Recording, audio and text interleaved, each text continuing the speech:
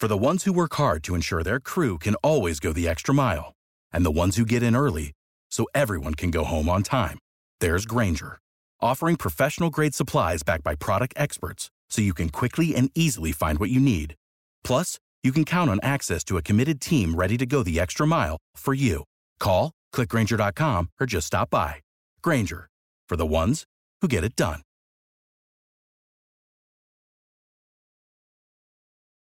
Every team, every topic, everywhere. This is Believe.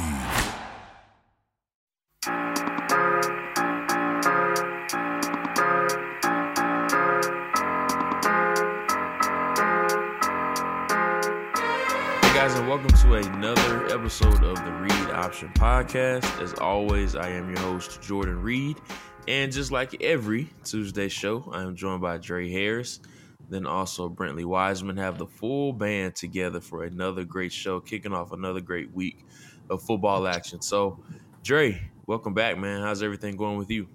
Good, man. Glad to be back and ready to get this podcast started, man. Talk some ball. Brentley, how about you? Good as well. Another weekend in the books. Spent, I think I was in front of my TV for 14 hours on Saturday from 9 a.m. all the way until 11 p.m. watching the end of the Oregon Duck game. And then same thing on Sunday. We had an awesome slate of games all the way through the Sunday night game with the Niners and Packers. Just a hell of a week of football. And then even tonight, we saw some good stuff again tonight. So we're in the middle of the season and we're in the thick of things and couldn't be happier.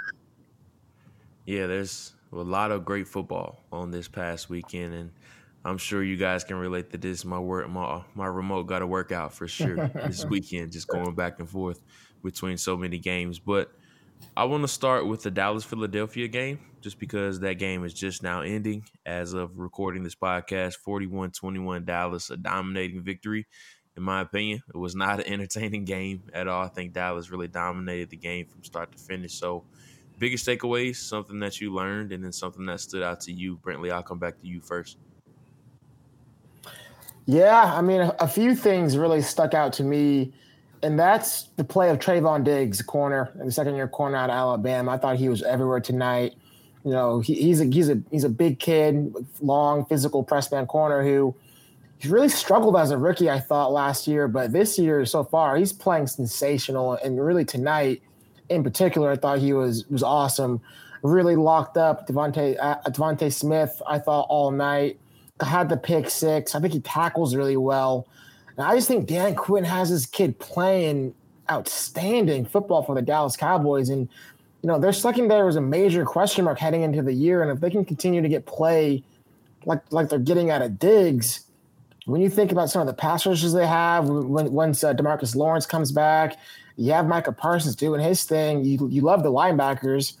I mean, this defense could actually be not bad, especially if Diggs continues his upward trajectory. I think that's one of the most surprising things of the season so far, with how well Dallas' defense is playing and then how bad the Washington football defenses look. We thought the opposite of both of those. So that's one of my big takeaways from this game, is just how well Dallas' defense is playing. And I think he was spot on with Trayvon Diggs, just how the light bulb really came on from him in the second year. And we all can relate to this. Coaching matters as far as the scheme that you're playing in, and he seems to be playing much faster in this Dan Quinn type of scheme. And, with the DBs that Quinn has had in years past, he really fits the mold of what Quinn is looking for. So I think the scheme is doing a really good job of just allowing him to play fast, and he's taking the next step in his development. But Dre, what about you? What are some things that really stuck out to you in this game? Yeah, a couple of takeaways. One I'm really pulling for my former coworker Nick Sirianni, man. Tough situation for him out in Philly. And first, before I talk about Philly, I think that the Dallas defense is much improved. Of course, I think they drafted 6 defensive draft picks. I mean, so clearly improving on defense was the emphasis for him. But I thought that Jalen Hurts has some impressive moments. He's got happy feet in the pocket some, but I think that even my feet would even be happy playing behind that offensive line. I'm wondering what he would do if he had the luxury of playing behind the Dallas Cowboy offensive line, man. I mean, because he was running for his life, man. I mean, but they got a long way to go out in Philly. Yeah, they do. They were missing their big left tackle, Jordan Mailata, this game. Andre Dillard stepping in for him. And, predictably, he did struggle in this game. And whenever you're missing your left tackle as a quarterback, I'm very uncomfortable with that. And when we're talking about my blind side, too. So, yeah, I'm with you. I think Hurts definitely had some high moments. And then there were some moments that were a little bit questionable. That he had the early interception to Anthony Brown where he just left the ball a little bit too far inside on the deep ball. And then some others that were just inaccurate, too. So, a lot of takeaways from this game overall. With those division battles, you never really know what's going to happen with them. And we know, for whatever reason, this division just keeps getting on primetime games, the NFC East, for whatever reason. The NFC East is always going to draw a big crowd when we're talking about a national audience. But I want to remind the crowd about Bet Online. We're back and better than ever. All eyes are on the gridiron as teams are back on for another football season. As always, Bet Online is your number one spot for all of the pro and college football action this season. With a new updated site and interface, even more odds, props, and contests, Bet Online continues to be the number one source for everything football. Head to the website or use your mobile device to sign up today to receive your 50% welcome bonus on your first deposit. Don't forget to use your promo code BLEAV to receive your bonus. That's BLEAV to receive your bonus from football, basketball, boxing, right to your favorite Vegas casino games. Don't wait to take advantage of all of the amazing offers for the 2021 season. BetOnline is the fastest and easiest way to bet all your favorite sports.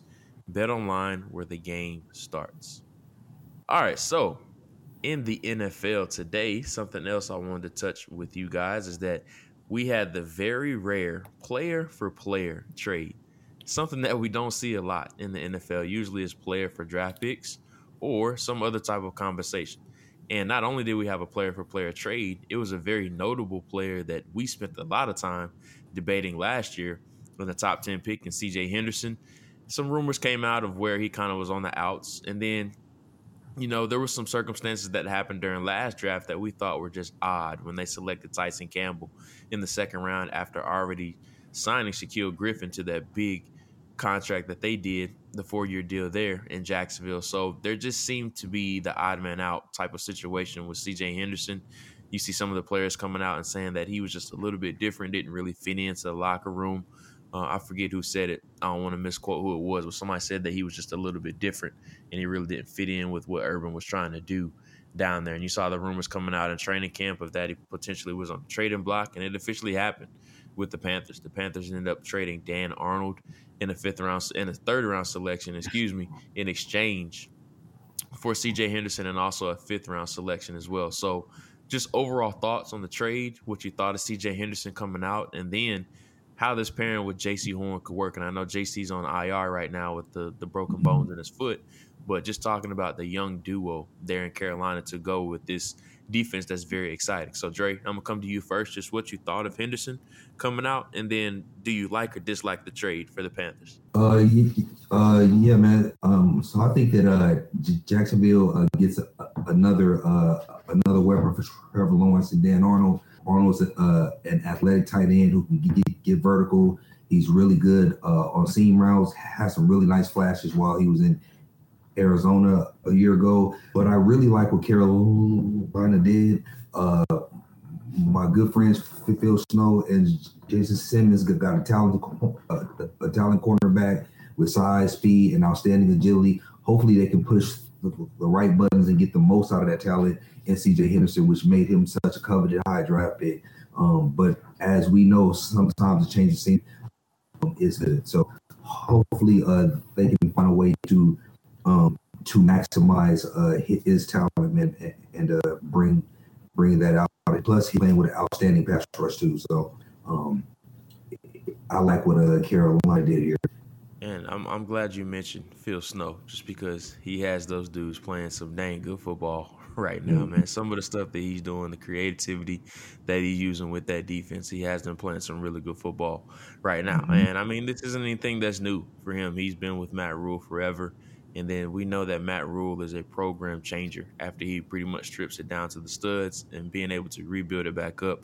And that's what they've done with the Panthers so far. Phil Snow has been the guy that's been in his hip pocket everywhere that he has been to. So yeah, I mean, it's not surprising to see what Phil Snow is able to scheme up with this defense, and then some of the toys that he has to play with. I really like this defense, man. I think they're one of the better ones in the league to me. But Brentley, I'll come to you. Just your overall thoughts on Henderson when he was coming out, and then just some positives and negatives that you see from the trade from both sides with Jacksonville and then also the Panthers. Yeah, real quick, I actually learned a fun fact about Phil Snow. I didn't really know too much about the guy. Turns out he's from my hometown, Winters, California, a town of 6,000 people. So you would think I would have known that he came from my town considering he's an NFL defensive coordinator, but I had no idea. So shout out Phil Snow. Keep doing your thing. You have a fan in me as a fellow small town Winters kid. But anyways, I think the Panthers hit a home run here. I mean, this is a very low risk, high reward trade.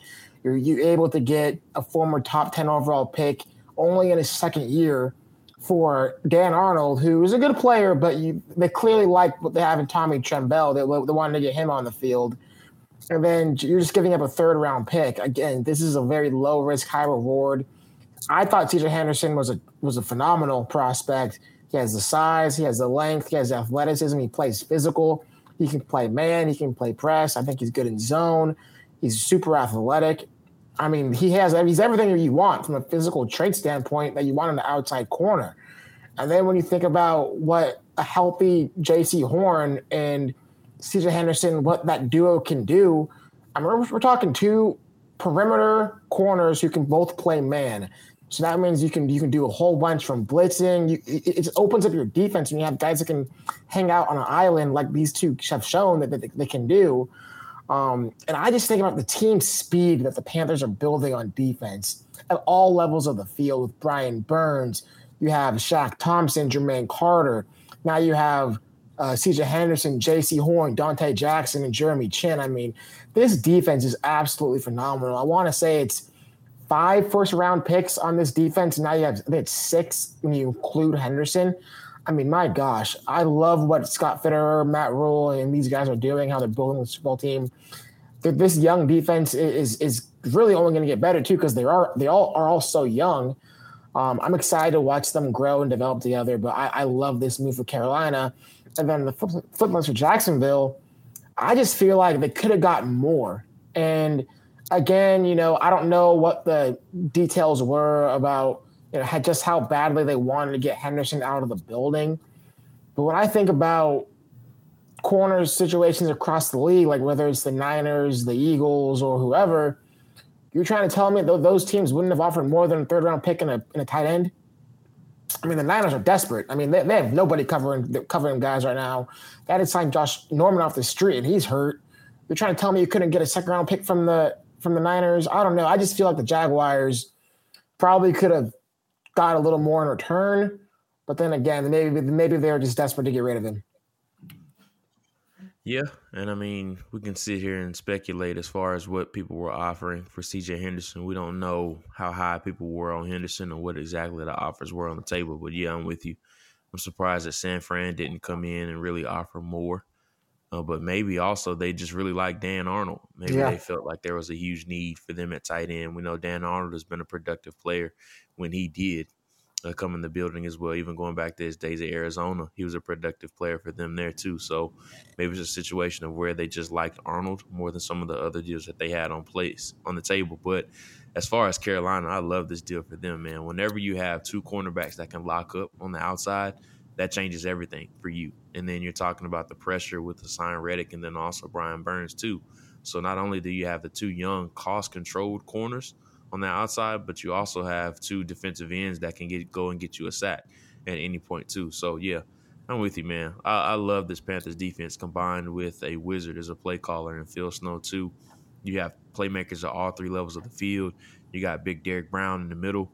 And I think no team has reached over like 50 rushing yards so far this year against them, which is just crazy. So you got Derek Brown in the middle. You got those 2 speedsters on the outside. You got Shaq Thompson in the middle. And then you got that freak in the back end and Jeremy Chin too. Let's not forget about him. That's super athletic too, to go along with J.C. Horn and then now C.J. Henderson too. And Dante Jackson as well. It was a very good corner too. So speed everywhere, like we've been saying.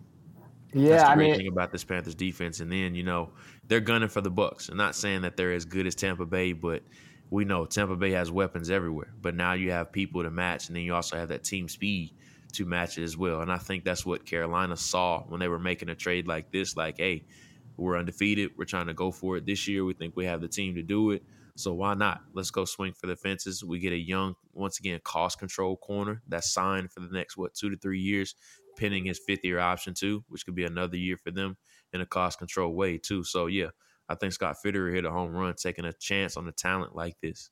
No doubt. And real quick, I mean, he probably won't make it just because Fred Warner and Bobby Wagner play on the same conference. But Shaq Thompson, honestly, has been ridiculous this season. He's been so dang good playing middle linebacker for the Panthers. It's great to see him really step into his own without Luke Kuechly and Thomas Davis.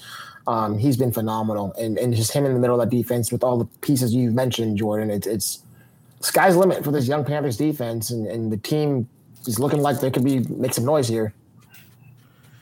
Yeah, and there's some pieces that aren't even healthy that they still have to. Yetur Gross-Matos hasn't even been healthy. We know what he's capable of too. So they can send pressure in waves, especially with team speed too. So yeah, I'm excited to see how they end up doing, finishing out this year, even though we're only 3-4 weeks in. So I want to go ahead and move on, just because I want to stay on schedule here and talk about our college football game balls of the week. And just introducing to this segment to some of you guys is just some of the players that we thought really caught our eye this week. So Brentley, I'm gonna come back to you. Who were some players that you would give your game balls out to this week? Yeah, starting with one of my red dot players from the Friday show, Jordan, was Treylon Burks, Arkansas receiver. I said it on the Friday podcast. I thought that he was kind of getting left out in terms of the receiver class. We didn't really have his marquee game like we've seen Garrett Wilson and Chris Olave both have multiple times this season. And I just wanted to see him step up on a major spotlight game against A&M, or a top 10 team. I wanted to see what he can do. And he didn't disappoint. I think he had 6 receptions for 167 yards and a TD. In every gotta-have-it moment they went to him, he delivered. Big, athletic receiver, excellent ball skills, excellent body control. You love what he can do after the catch. He's unique. He's big, physical. He's a really unique player. You can move him all over the alignment, whether it's in the slot, attached to the line of scrimmage, outside, in the backfield. He can do it all. And I really appreciated his game on a big stage. So I think he's firmly in the conversation to be wide receiver 1. He's definitely, to me, a first-round prospect, and it was really good to see him kind of live up to that pre-draft pedigree, which we gave him, over the summer. I can't help but to see A.J. Brown when I'm watching him. He has that similar type of build, similar game, strong hands, plays through contact really well. And like we talked about on last week's show, we're really not going to find out like his potential, I think, until he gets to the next level, just because they kind of treat him like the best kid on the high school team. And they just use him wherever they need him, whether it's wildcat quarterback, running back, slot. It doesn't really matter. You got to pause the screen to find out where he is pre-snap, just because he's playing all over the place. But Drake, what about you? Who are some players you're giving your game balls out to this week? So my first game ball is going to be to a guy who is playing out of his mind so far, Jake Haener, quarterback at Fresno State. Man, listen, if you don't know who this kid is, you better get familiar. He is flat out throwing the cover off the ball out in Fresno, man. I mean, he's been nothing short of outstanding since the season started. Nearly upset Oregon early in the season, but he played extremely well that game as well. He led the game-winning drive to upset UCLA by completing 5 straight passes on the drive while he was hobbled, limping, and injured. He leads the nation in passing yards with nearly 1,900 yards. 15 touchdowns with 2 picks. He's completed 73% of his passes with an average of 10 yards per attempt. I mean, and the most important thing is that Fresno State has to be the favorite to win the Mountain West, man. I mean, so he's not very big, but he's competitive as hell. He's playing out of his mind, man. I mean, he is, in my opinion, thrust himself into the tier 2 conversation of this year's class, man. Let me ask you this, Trey. Is he kind of like a Gardner Minshew type as far as like from a physical standpoint, or is he a little bit, you think his potential is a little bit better than that? He's not very big, man. I think he's 6'0", maybe 200 pounds. I mean, but there are 3 or 4 of those guys, with similar size in this current class, man. I mean, but so he's not going to necessarily wow you with his physical traits, man. I mean, he has a strong arm, though. I mean, yeah, he get the ball where it needs to get, man. I mean, and most importantly, man, the guy's a gamer, man. He is a winner. This is his second consecutive year, man, of just throwing the cover off for the ball, man. I mean, so he's playing inspired ball, and it's showing, man. I mean, so if you don't know about this kid, man, I mean, he's going to thrust himself into the lineup. It would not surprise me if he's firmly on the list for both the Senior Bowl and Shrine. I mean, because he's balling, man. He's playing extremely well. Yeah, real quick. I'm just about Jake Haener just being on the West Coast. And Dre, you said it like he gave Oregon everything that they could handle in week 1. And I just remember just thinking like, dude, who is this kid? I didn't know anything about him when we played. I think he's super athletic. He can run the football, which I think separates him from Gardner Minshew. I mean, Dre said it. I mean, he does have a strong arm for being undersized. And then his instincts, he's a playmaker, and he's so damn tough. Like, I'm really happy you brought him up, Dre, because I was curious kind of what you and Jordan both thought of him as an NFL prospect. I think we all know he's an outstanding college football player. But the more we watch him play, it's like at some point I think we all are. We got to start taking him seriously as an NFL prospect. And I think, again, like our group is. But I think it's time for kind of the national media to start paying attention. Like Jake Haener is more than just a good college quarterback. This kid he's an NFL player. Like he's an NFL player at this point. And it's great because we needed new names. We needed new names in this class, and I'm glad Jake Haener's stepping up. Mm-hmm. Yeah, and I haven't watched him. I got some games loaded up that I'm going to check them out probably here tonight or tomorrow so I can catch up on them. Oregon is one that I definitely want to get to. I already played well. And then UCLA, they said he had some tough moments in that game too. So I'm going to definitely check him out. And I'll be ready to discuss him next show for sure. But yeah, keep an eye on Jake Haener. Did you guys have any more players that you wanted to add as far as your game balls? Yeah, I had 2 more. I can just gloss over them quickly. This is a guy in the Pac-12, Thomas Booker, defensive end, edge from Stanford. I mean, he was all over the place Saturday against UCLA. I think he finished with 10 tackles and a sack. They move him inside and outside, but he was just extremely disruptive. He's quick off the ball, violent hands. He shows some power at the point of attack. He's a relentless motor. He's a kid I had some love with coming into the season. And to me, he was, again, everywhere Saturday. In UCLA, they displayed an outstanding offensive game plan. But I thought Booker held his own on the Stanford defense. Then my last guy real quick is North Carolina's quarterback, Devin Leary. I mean, he was a baller on Saturday night, getting the upset against Clemson. I think he had 4 touchdowns. He completed 72% of his passes, no picks, clearly outplayed DJ Ungulale. This kid, I mean, he showed some moxie. He had an outstanding throw in overtime for that game-winning touchdown. It was right in the corner of the end zone. Outstanding catch, but I thought the throw was really good. He was phenomenal. So give him a game ball. Give Thomas Booker a game ball. Yeah, and my last one, man, is actually Jake Haener's wide receiver guy named Jalen Cropper. He is balling, man. He's playing well. He's got excellent speed, man, quickness, really good separation quickness at the top of the route. On Saturday, he had 10 catches for 108 yards and 4 touchdowns as they beat the brakes off of UNLV. He is averaging nearly 100 yards per game, but he's playing well, man. And he's tied for the most receptions and most receiving touchdowns in the nation. So, I mean, he's playing extremely well, and he's fast and he's quick, man. He's 6 foot. So keep an eye on Jalen Cropper, man, wide receiver, Fresno State. It's the great thing about recording with 2 West Coasters. I get a new name to write on every show just because it's Pac-12 and Mountain West after dark for me here. Those games come on 10:30, 11:30. I catch myself snoozing off and then waking back up at like 1 or 2 in the morning and catching some of those games late at night. So definitely wrote down both of those names that you mentioned. But my one game ball of the week, I'm going to circle back to NC State and the person actually protecting Devin Leary. Offensive tackle Akeem Ekwonu. Like, I'm not sure if y'all have watched him this year, but that dude is balling. He's playing really, really well. I watched him against Mississippi State, South Florida, against Furman, who's a 1AA opponent, FCS opponent, and then against Clemson. He's been dominant in all three of them, or all four of them, I should say. And the name that I wrote down was Kelechi Osemele, watching him when he was coming out of Iowa State. And if you think about just how nasty he was, has that guard tackle flexibility, turns like every block he has, he finishes somebody on the ground, and it's so easy. He's of Nigerian descent. He has that strong type of body where he's just pushing people around all the time. So I'm a big fan of Akeem Ekwonu, and if you guys have not watched him this year, I haven't seen too many offensive linemen that are playing better ball than him right now. I put him in the first round of my mock draft.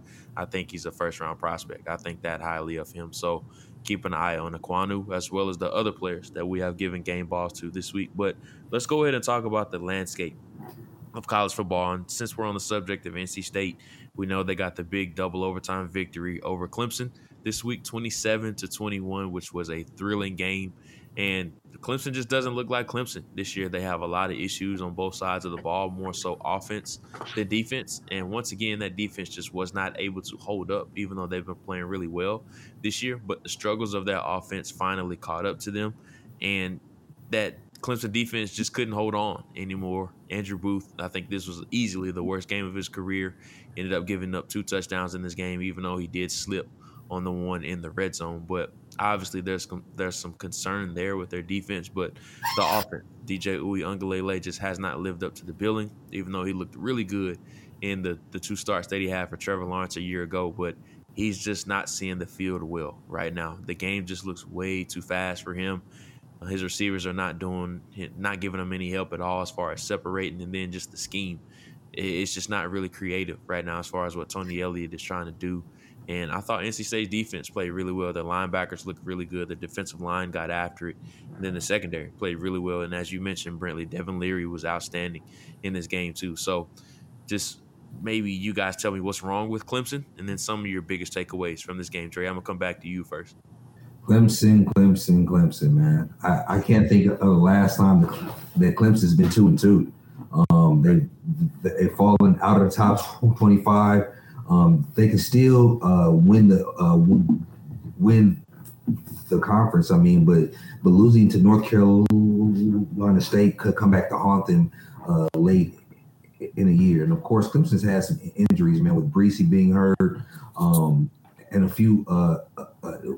They're back. Will I can't think of his last name. Will Shipley. Shipley's hurt, right? And so like they've dealt with some injuries, but I think the thing is that they just haven't been able to put up as many points as they needed to on offense, man. And it's hurting them. It's really hurting them because again, a defense can only be on the field for so long, man. I mean, so I think their offense, man, is really hurting them this year. Brentley, what about you? What did you see in this game? Yeah, I think this is something I said, Jordan, to you. Maybe Dre was on this podcast as well, but it was after the Georgia-Clemson game, and I just said, look, like, I'm red flagging DJ Uiagalelei, and I know he was facing Georgia's defense, and Georgia's defense is, being talked about as one of the best defenses we've ever seen in college football, and that's fine. But when you watch the game, I just didn't see it with him. And it hasn't improved at all, against no matter who he's playing. He's not seeing the field right. He has no touch all of a sudden. He's inaccurate, making poor decisions. He's not a dynamic thrower of the football, and he's a big, physical, athletic kid, but he does not strike me as a natural passer. When you watch Bryce Young out of Alabama, the touch he has, accuracy he has, the poise he has, it's everything that DJ doesn't have. So I think he is really my main issue. And I know people make excuses for him about in terms of the offensive line. What I would say was, when has Clemson ever had a good offensive line? I mean, I think John Simpson was drafted, then Jackson Carman was drafted, but I can't recall any other Clemson offensive lineman that's been drafted since Dabo's been there when they had Lawrence and Watson. And then the receivers aren't stepping up. Justin Ross has been okay, but Nada has been non-factor. They have no running game. This whole offense is a mess. but I do think it starts with the quarterback. He's just simply not. He's definitely not a top 10 guy, a top first round guy. I mean, he's not that. He's nowhere close to that right now. And then Dabo, is Dabo? He's an outstanding recruiter, but clearly the fruits of his return is not working out right now. And he needs to adjust. And so far we haven't seen him adjust. And I guess we're kind of seeing what Dabo looks like without a 5-star top 10 talent at quarterback, because I don't think DJU is that. So we'll see. But again, I think I had a tweet out on Saturday. It's not just Clemson. It's top teams around the country just simply don't look as good. And I don't know what the reason is, but Oklahoma ain't very good. Ohio State ain't very good. Oregon's number 3 overall. And I think we are, to be honest, I don't know if we should be that high. I just think this is a down year for the sport, and I really don't know why. Is it because we're coming off a pandemic year? Is it because just all the transfers and everything, the NIL got all the kids thinking about other stuff? I have no idea, but I just feel like around the board, there is no super team outside of Bama and Georgia. So my 2 comments about that is, as far as scheme, there are things that the offensive coordinator can do scheme-wise that can protect the offensive line. The offensive line isn't very good. I mean, so it doesn't look like Tony Elliott is doing that for their offense. And then 2, I don't know if it's a down year. I think there's just more parity now, right? Yeah. I think that the teams that weren't as good are more competitive this year. And I actually think they're only going to get even more competitive with the NIL stuff, right? I mean, so teams like SMU that weren't very good but are in these huge markets and so forth, you're going to see more parity with teams that were at the bottom of certain conferences that are in big cities, man. I mean, suddenly be able to get top flight 3, 4-star, 5-star guys. So I just think that there's more parity throughout the country.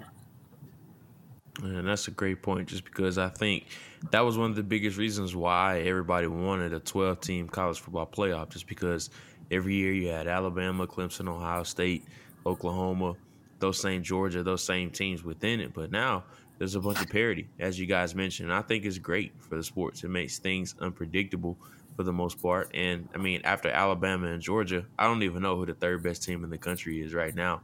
It just seems like those 2 are just playing on a different level right now, and Georgia hasn't even gotten consistent quarterback play. JT Daniels is really starting to come into his own a little bit, but he's been banged up primarily throughout this year. So I think at the top it's easily Georgia and then also Alabama. So I think that's the interesting thing about all of this, but also quarterback play just seems to be down throughout the country. Not even just talking about like NFL draft wise, but just talking about any draft class throughout the country. There isn't that young quarterback that you're like, man, I'm looking forward to when he becomes draft eligible, like we did Trevor Lawrence and Justin Fields and some of these other guys. And I know there's always going to be somebody that comes out of nowhere. That's just how it goes with this. But I can't just think of like one freshman or sophomore to where I'm like, oh man, I can't wait till this dude becomes draft eligible. So I think that's another thing, just the lack of quarterback play around the country. So now you're seeing a whole bunch of really good defensive teams or teams that just run the football or having a dominant rushing attack, like Texas. And one team that comes to mind just has a dominant rushing attack. And I know they got whooped up on by Arkansas, but just talking about the running back is somebody we're looking forward to. Bijan Robinson Georgia Tech has a really good running back. And, there's some other schools. Tank Bixby at Auburn is another one who's a really good back as well. Like, I can reel off running backs. I can talk about receivers that I like. But quarterbacks, I can't think of one young one throughout the country of where I'm just like, man, this dude is an absolute stud, but he's only a freshman or a sophomore. It's a great point, man. It's a great point. I never thought of that, but that's a great point. I'd say for the past 5 years, there's always been sure, this guy's eligible. Wait till this guy, right? There is no guy like that this year. That's Bryce Young, maybe, but I mean, I don't know. Yeah, he's probably the only one. Yeah, I don't know how strong that arm is when it gets put onto the NFL level, but I don't know. I think you hit the nail on the head. We'll see. Big game for them this weekend. Matt Corral and Bryce Young going head to head, but we'll get to that on Friday's show. I'm really looking forward to that game this weekend. But let's go ahead and go to our next game. Staying in the SEC, one of the few ranked matchups or ranked opponents that we had this past weekend. Texas A&M, Arkansas. Arkansas pulls off the victory, 20-10, and I think Arkansas is by far the most surprising team of anybody this year, coming off of consecutive 2-10 lost seasons, and then also a 3-7 record a year ago. Nobody really predicted them to flip the switch like they have done. I think Arkansas is probably inside the top 10 now, if I'm not mistaken. So they have a lot of standout players on this team. Traylon Burks, who we talked about a little bit earlier, Jalen Catalon, and then they have a transfer from Mizzou named Trey Williams, who's playing out of his mind right now along the defensive line. So they have some players that are stepping up. But how about Sam Pittman, former offensive line coach at Georgia, the way he's been able to turn around this program? And I tweeted about this a little earlier, in that offensive line coaches usually aren't always the sexy hire, just because for whatever reason in the coaching world, they just think if you hire an offensive line coach, they're not going to know a whole bunch about the passing game. And then everybody knows that it's all about the passing game when we're talking about college football and then the NFL football. But with those offensive line coaches, something that you're always going to get is culture changers. They're going to come in, they're going to gut the program, and they're going to build it the way that they want to build it. And that's what Sam Pittman has been able to do. We've seen what Mario Cristobal has been able to do at Oregon, the way he's changed around that program too. So I think something that we may see become a little bit more trendy throughout college football, maybe not necessarily the NFL, hiring offensive line coaches, just because you get that authoritarian to come in to change the temperament of the program and then change things around much quicker than what you're accustomed to seeing. So that was something that I thought was really interesting. But just staying on topic with this game, Arkansas looked good, man. I really liked what I saw from them. They have playmakers over the field. That defense was flying around, playing well. They have a quarterback whose name is escaping me that really made some big-time throws in this game. He's a big dude as well, too. So I'm looking forward to seeing how Arkansas ends up playing this year, if they flame out or if they keep it up throughout the year. So, Dre, I'm going to come to you first. What do you think overall in this game between Texas A&M and Arkansas? I was thinking about two players that are firmly in our top 100, man. Traylon Burks obviously showed in 2020 that he can be a versatile threat, aligning in several different positions in 2020. But his 85-yard touchdown on Saturday kind of reiterates that he can be a downfield threat as well, and I think that will only help his stock as he pushes to become a solidified day one prospect. And Isaiah Spiller, he also broke off a long touchdown run and continues to be in the conversation for the top back in this class.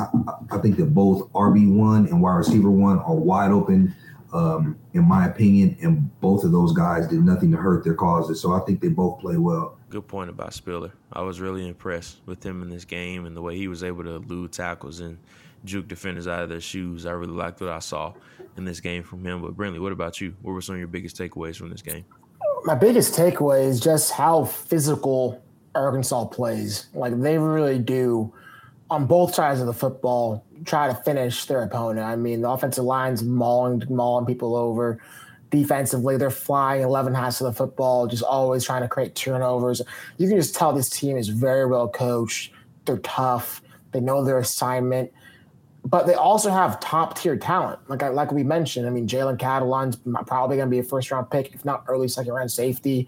Traylon Burks is right in contention for wide receiver 1, as everyone mentioned. You know, they have the skill players and the good coaching to make some noise in the SEC. Now, next week's obviously a huge test going against Georgia. I think that's who they have, and so that's going to be a huge litmus test. I think Arkansas is ranked number 8 overall in the country right now, so obviously top 10 matchup. We'll see. I mean, again, this is we've seen this before, where these newly highly ranked teams get humbled a little bit when they go up against Georgia or Alabama. So I'm really curious to see how Sam Pittman has his team ready to go. But overall, I thought the talent was on display for both sides. I thought DeMarvin Leal had a good game. Dre mentioned Isaiah Spiller. I thought he had a good game. I think just the talent was everywhere. So it was overall solid SEC matchup. For sure. And, yeah, I'm looking forward to that matchup next week. We get Georgia and then also Arkansas. I think that's one of their biggest tests of the year after Texas A&M. So we'll get to see how Burks does against this monstrous Georgia defense that's playing really, really well right now. And Georgia just got two big pieces back. They get big Darnell Washington coming back, the big 6'7" tight end, then Taki Smith as well, the transfer from West Virginia, who a lot of people are excited about to add to that already ferocious defense too. So last game I want to talk about is Notre Dame and Wisconsin. And I forgot how we described it on the show a week ago, but it was exactly how we said the game was going to It be. sure was. It was an ugly, ugly game, but somehow We both had Notre Dame winning.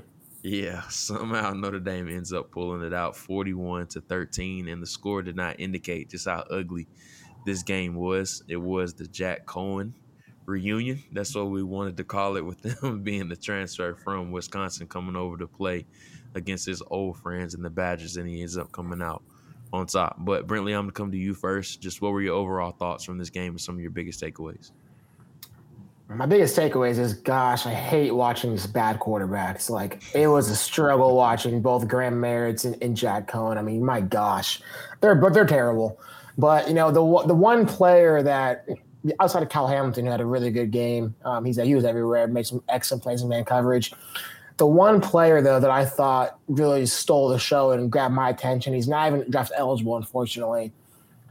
Notre Dame's tight end, I think his name is Michael Mayer. Am I pronouncing that right, Jordan? This dude is something else. I've never seen a guy this big make catches, sideline catches, toe touches so graceful. I mean, my gosh, he looks like Chris Carter out there, the way he can contort his body, toe tap the sideline. What is he, like 6'5", 245, 250? I mean, my gosh, he's a true sophomore. Look like a tank, man. This dude is so good. Like, I am all in on him. This is my really first exposure to him, Jordan, Dre. I'm sold. I mean, holy crap. He is a phenomenal player. Excited to continue watching him develop. He'll be a name we talk about a lot next year for the 2023 draft, but he, to me, stole the show. He made the game, which was truly awful, worth watching. So not too bad.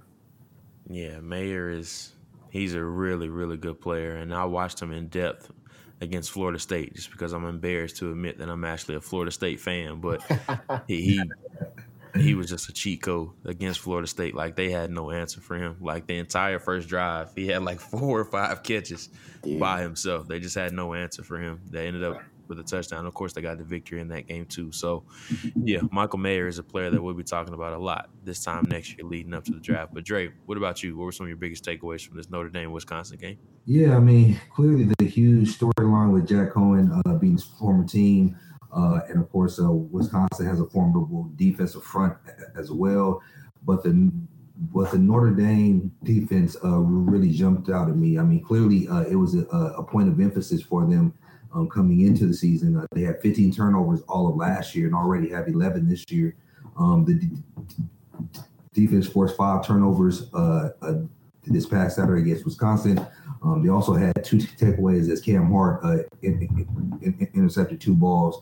But for them to go where they want to go late in the season, they're going to have to play better on offense, man, to score some more points. I mean, so while their defense stood out, I mean, they're going to have a more balanced offensive attack if they want to do what they would like to do late in the season.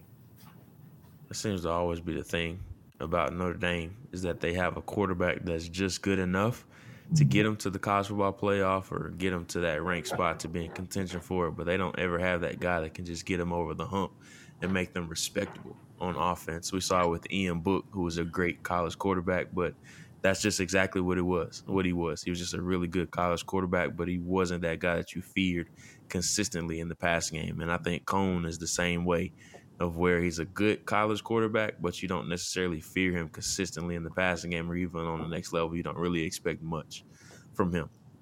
But I'm going to go ahead and go on to our next segment, and I want to talk about the NFL. We had the week 3 or the third week of the NFL that is officially in the books. Plenty of things to talk about. I thought the Chargers looked phenomenal in their win over the Chiefs. Brandon Staley made a crucial 4th down call in there that they end up getting and then scoring the go-ahead touchdown. The Chargers look really good, man. I mean, that was a big win for them to go into Kansas City and win that game, especially having a young team. And we talk about process a lot of times with young teams going in and having that type of success. that was really big for them. On the flip side, Chicago does not look good at all. The game plan that they had for Justin Fields was awful. They had 1 passing yard in the game, which I can't figure out how you only have 1 passing yard in an NFL game. It's not looking good for Matt Nagy right now. A lot of people calling for his head in Chicago, and we know a big city like Chicago, when things start to go downhill for you, it's really hard for you to recover from that. So, Brentley, I'm coming to you first. What were some of your biggest takeaways from week 3 of the NFL action? Yeah, I had a couple. I mean, obviously, what Justin Herbert did on the road in Arrowhead, I thought was nothing short of sensational. The Chargers haven't won in Arrowhead, to be honest, in quite some time. I think the last time was in 2018 in double overtime with Mike Williams. Besides that, the Chiefs have had this team's number for the past really 6-7 years. So I know for a first-year head coach Staley to get this win on the road, where really it was like you said, he made a crucial call not to punt. Not to try a long field goal, go for it on 4th and 9, pick it up, and then keep the ball in the quarterback's hands and not get scared. Didn't clench up like we see a lot of coaches do in those situations. I thought was phenomenal for a franchise which hasn't been known to lose those sort of games. So we'll see if they can take that and really kind of keep it going for the rest of the games of the year. But a couple other things I want to quickly talk about.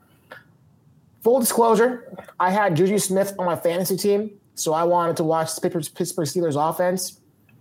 Ben Roethlisberger, they have a major problem. They have a major, major problem. He is terrible. Honestly, I tweeted out he's the bottom 5 quarterback in the league this year. He might be bottom 2, bottom 3. He is that bad.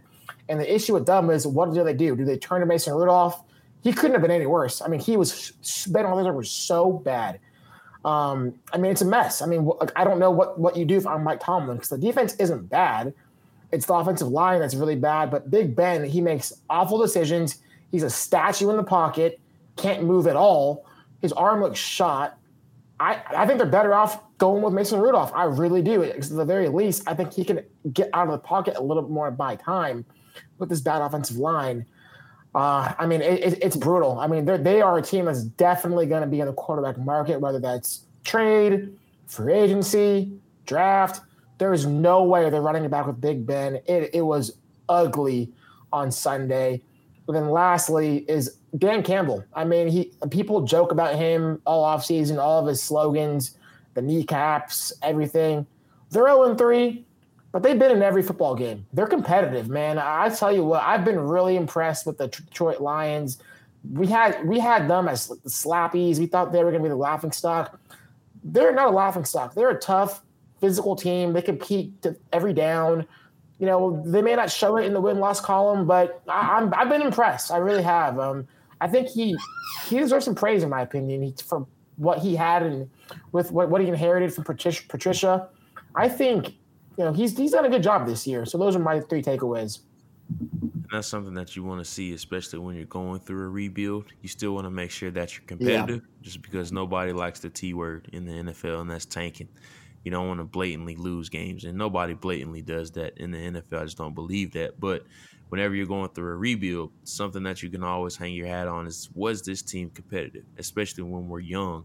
Like the Lions, I think that's something that they definitely can hang their hat on. I think they have some really good young pieces and spots.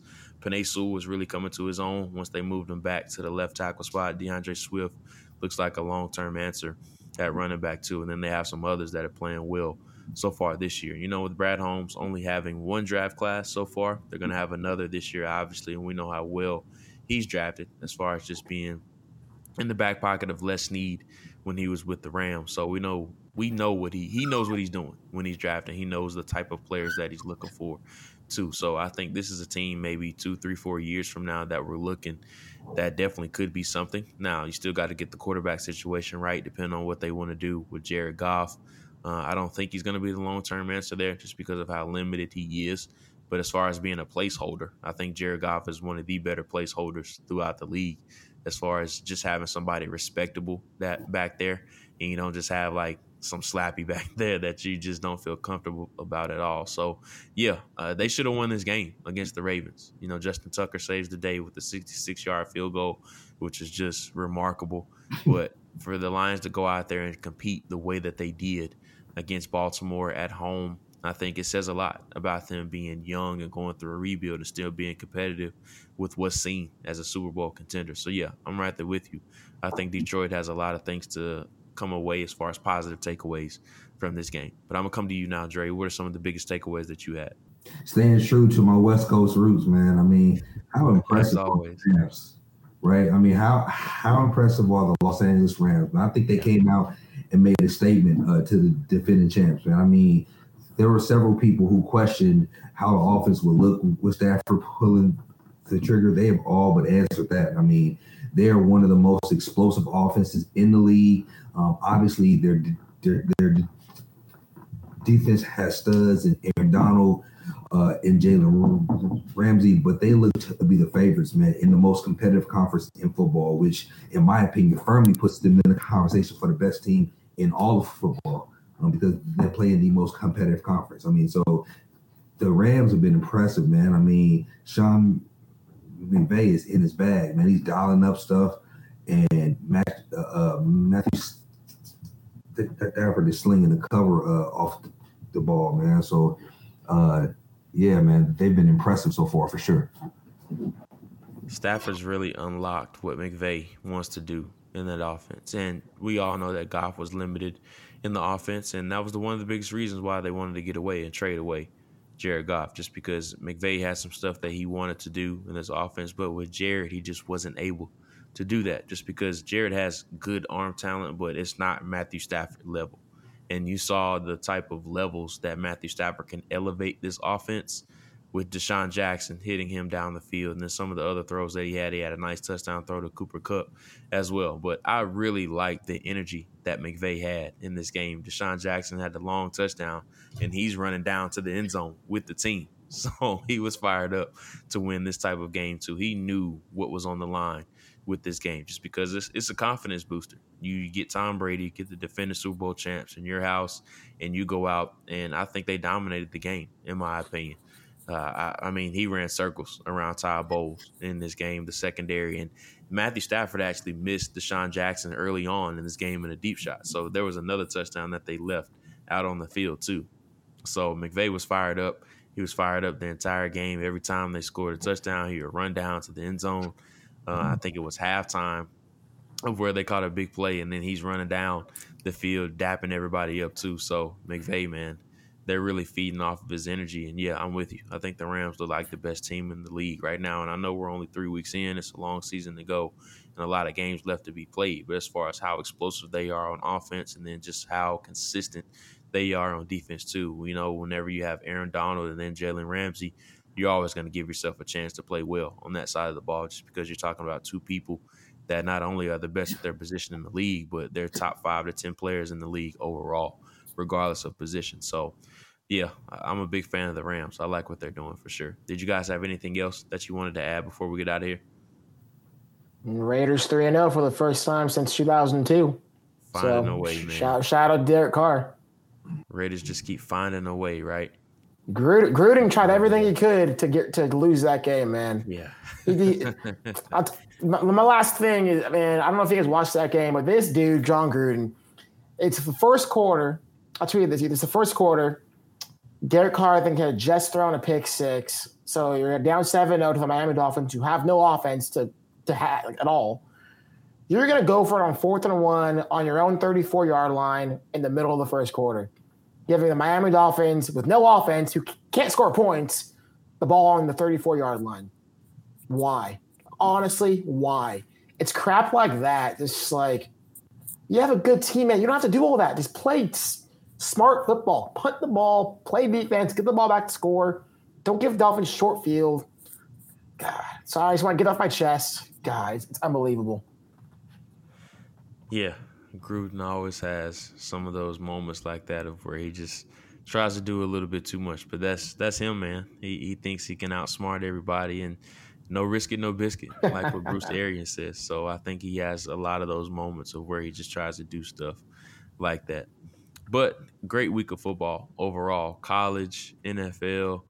Heck, man, I even got to watch some high school football called IMG Academy this weekend against the school in Massachusetts. Nice. Like just watching IMG for the first time in person, it's ridiculous. Like left tackle's committed to Auburn.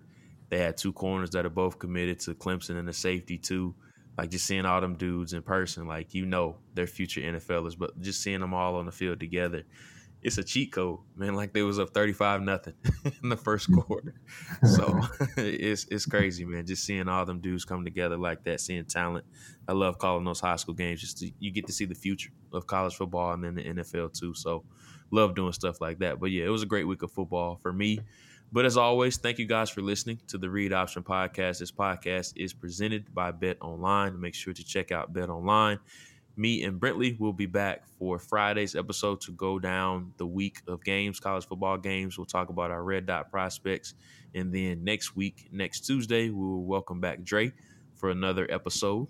As always, going over what happened in college football. We have a great weekend of games, especially in the SEC, where we have Ole Miss and Alabama. And then we also have Georgia and Arkansas, as well as a lot of other games. So for Jordan Reed, Brentley Wiseman, Dre Harris, we are signing off. Thank you guys for listening to the Read Option Podcast. Make sure to leave a 5-star review as well as subscribe and like the podcast as well. We will see you guys on Friday. Without the ones like you who work tirelessly to keep things running, everything would suddenly stop. Hospitals, factories, schools, and power plants, they all depend on you. No matter the weather, emergency, or time of day, you're the ones who get it done. At Grainger, we're here for you with professional-grade industrial supplies. Count on real-time product availability and fast delivery. Call, click Grainger.com, or just stop by. Grainger, for the ones who get it done.